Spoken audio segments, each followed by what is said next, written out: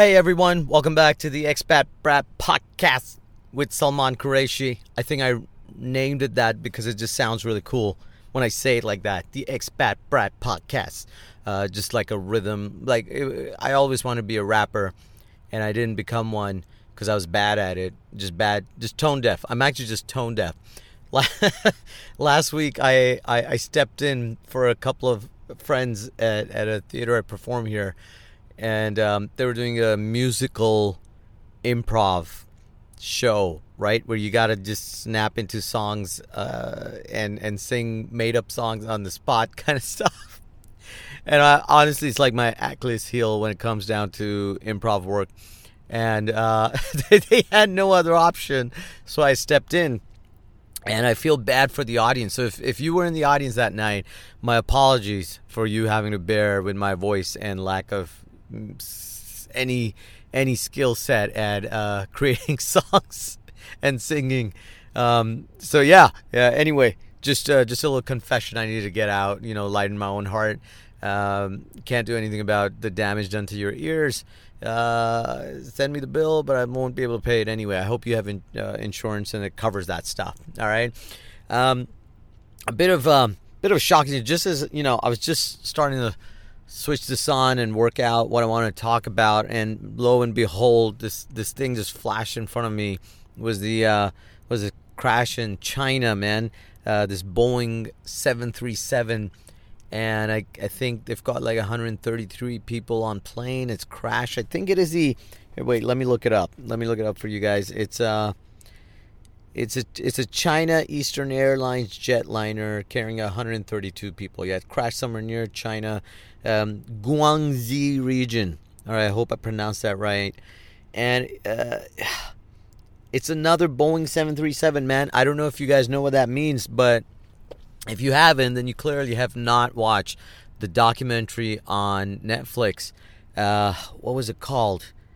Downfall, I think, something like that. It's about the Boeing 737 MAX, this upgrade, so-called upgrade they made with their old 737, which, by the way, was built like in the 60s or 70s or something. They're like chugging it along. And if you watch the documentary, watch it. It covers the reasons why they went that way, what cover-ups they did, and all that kind of, corporate greed manifested out, but the cost of people's lives. And it covers the first two accidents. There's an Indonesian airline crash, and then followed very quickly, I think within 6 months, of an Ethiopian airline crash, and how Boeing tried to cover it up, and all the stuff going on. And then it tracks the history of how Boeing went from this great company to what they are now, right? And it's really sad because all those cuts and everything, it's not like, you're cutting something that affects, I don't know, some people's taste or something. It's not like a Hardee's burger. You go and we're not going to serve that. When they did that with the roast beef, I know I felt like my world ended, but it didn't really end. It ended for the people whose lives have been lost, and that's crazy. The story just makes you feel so much repulsion to this greed, this and the people who are involved and do this. It scares me. I've never looked at like what if you're booking a flight. I don't know if you're one of those people who look at the plane that because I think they mention it, which plane it'll be on that flight, and that's really a couple of my friends really look at that. I know because they tell me, and they're like, oh, we went for the bigger one, blah blah blah. I'm not a airplane enthusiast, I guess. I never paid attention, but it's the first time I kind of went, whoa, I'm gonna check which plane that is, even for my family and stuff, man. I'm like, man, check the plane, because I don't want to get on this thing. When you watch that documentary, you'll be shocked at how dangerous it is, and how they tried to put it on the pilots and stuff. And I'm just like, man, I got to start checking what plane it is next time I book a flight. And I'm laughing, but it's so sad that this has happened. Now, I don't know if it's the 737 MAX.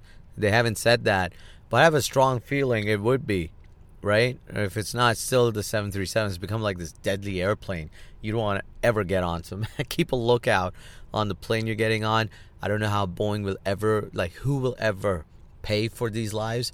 Because, you know, the CEO, can't remember, but look up his name, right? He apparently, in 2019, I think he got fired and stuff by Boeing. Fair enough. Like, you know, after you're busted, after you've been caught lying, after everything comes out and people's lives have been lost, you get fired.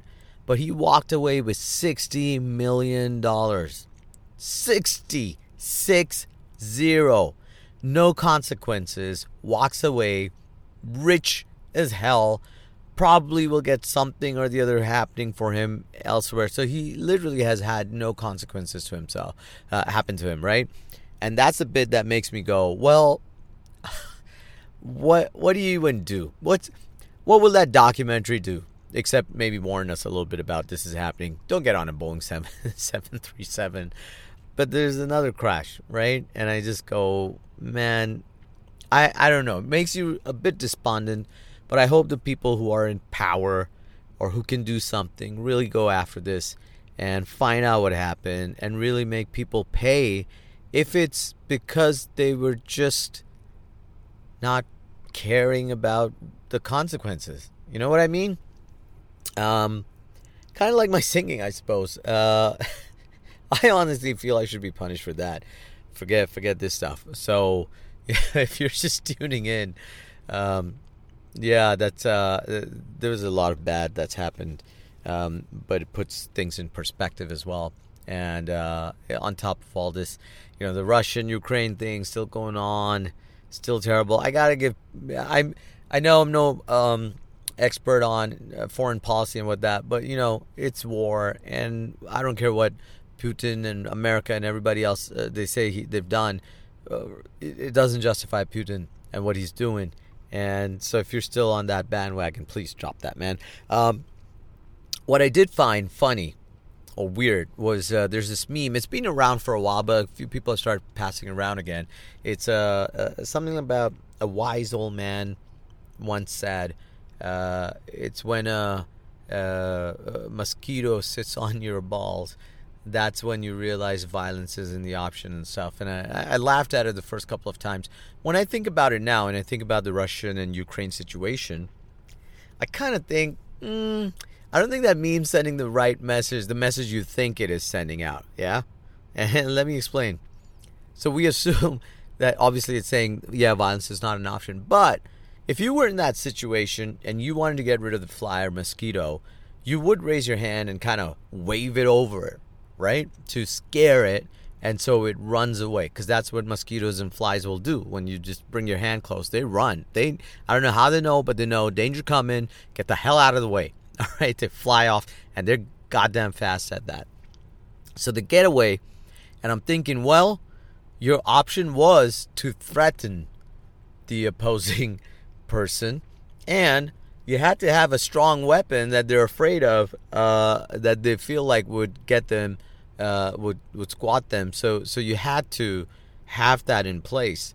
And so I don't know. Do you need nuclear weapons then? Does every country need to have one so you don't get threatened by the other party? You know, I know I've destroyed a meme right now, but tell me what you think, because I'm thinking the same. I'm thinking that, and I'm going, well, if I was a country, I'm always against it, by the way.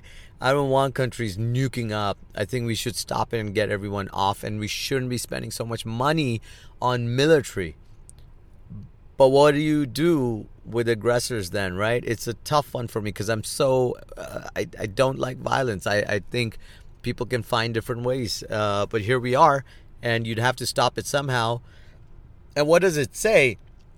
What does it say if we get... I know countries are not coming in to escalate war with Russia because they're like, he's got the button, Putin's got the button, he'll push, he'll go nuclear. And I'm just thinking again, so what the message we're sending out to people is, hey man, if you nuke up or you've got really strong weapons and whatever, then the rest of the world will not escalate anything you're doing or you know, like try to prevent it physically because you're strong enough and it'll cause problems. And I get that thinking, that yes, we don't want a World War III and a nuclear, blast all around, but this message of not doing something with Russia, what do you do then? Because if I was a dictator sitting somewhere else, and there are some, and some of them are nuking up, then I'd be like, hey, they're never going to, completely, to put some sanctions on. Makes life a little difficult for the common person in that country, not for Putin and stuff. And maybe it will eventually, I don't know, but not immediately, not quickly enough. So why wouldn't I do it, right? If I was a crazy dictator, then I'd go for it. And it's just, this whole thing makes me sick of nationalism, because one of the things driving Putin apparently is he wants to reunite USSR and whatnot and all. And I'm just thinking, man, get over it. All right? People grow, change, and it's no longer the thing, but your nationalism is causing this delusion of like wanting to create this empire again. I don't know. I think if people talk to you about nationalism, run. All right? There's pride. I think you can be, I don't know. I don't know how to deal with it. Maybe it's easier for me because like I do find it hard to identify sometimes with where I am from and who I am and what makes me everything about me. But definitely nationalism is not the answer I'm looking for. I think it's terrible what it does to people. Any ism, like very strongly done, just creates all these weird people up. So maybe be happy about, you don't have, I'm not saying you can choose to not be embarrassed about where you're from and your culture and whatnot, obviously. You want to have some self-esteem, right? But also this pride in just because I'm born within these borders. I don't know. You could have been born somewhere else, or that country can change borders, and then what, right? So look at this whole Russian thing. It's crazy, and everybody does it, and there's so many problems coming up with that stuff. God, every time I start my podcast, I think I'm going to be happy, all right, and talk about funny stuff and just chill out and give you guys something to enjoy. And every time towards the end of my podcast, I'm like, man, that was depressing. I just went straight into like potential world war and all these other kind of problems that are happening around. What's wrong with me, people? I'm generally a happy person. This is not a reflection of my own life. I'm quite happy most of the time. Maybe deep down I'm upset because the Chicago Bulls are on a really cold streak right now, and I feel like their season is coming apart a little bit, and I don't know why. Because DeRozan and all the players around him, they're good players, so maybe they'll bounce back and beat some of the bigger teams like they were. I want to see how they do in the playoffs. It's going to be interesting. If you're an NBA fan, it's shaping up to be an interesting thing. Except if you're a Lakers fan, it's hilarious. Good on LeBron to become the second highest scorer. I suppose he's going to stick around till he becomes number one, and it's just sad because it sounds like he's just playing for stats. But honestly, great player, great accomplishment. I don't know why. I just don't like his personality. I've said this before. He's just not likable, to me at least. Anyway, man, that's enough of you guys having to listen to all these problems from my head. Let's get this going. And by that I mean I'm gonna get going. I hope you enjoyed this podcast episode.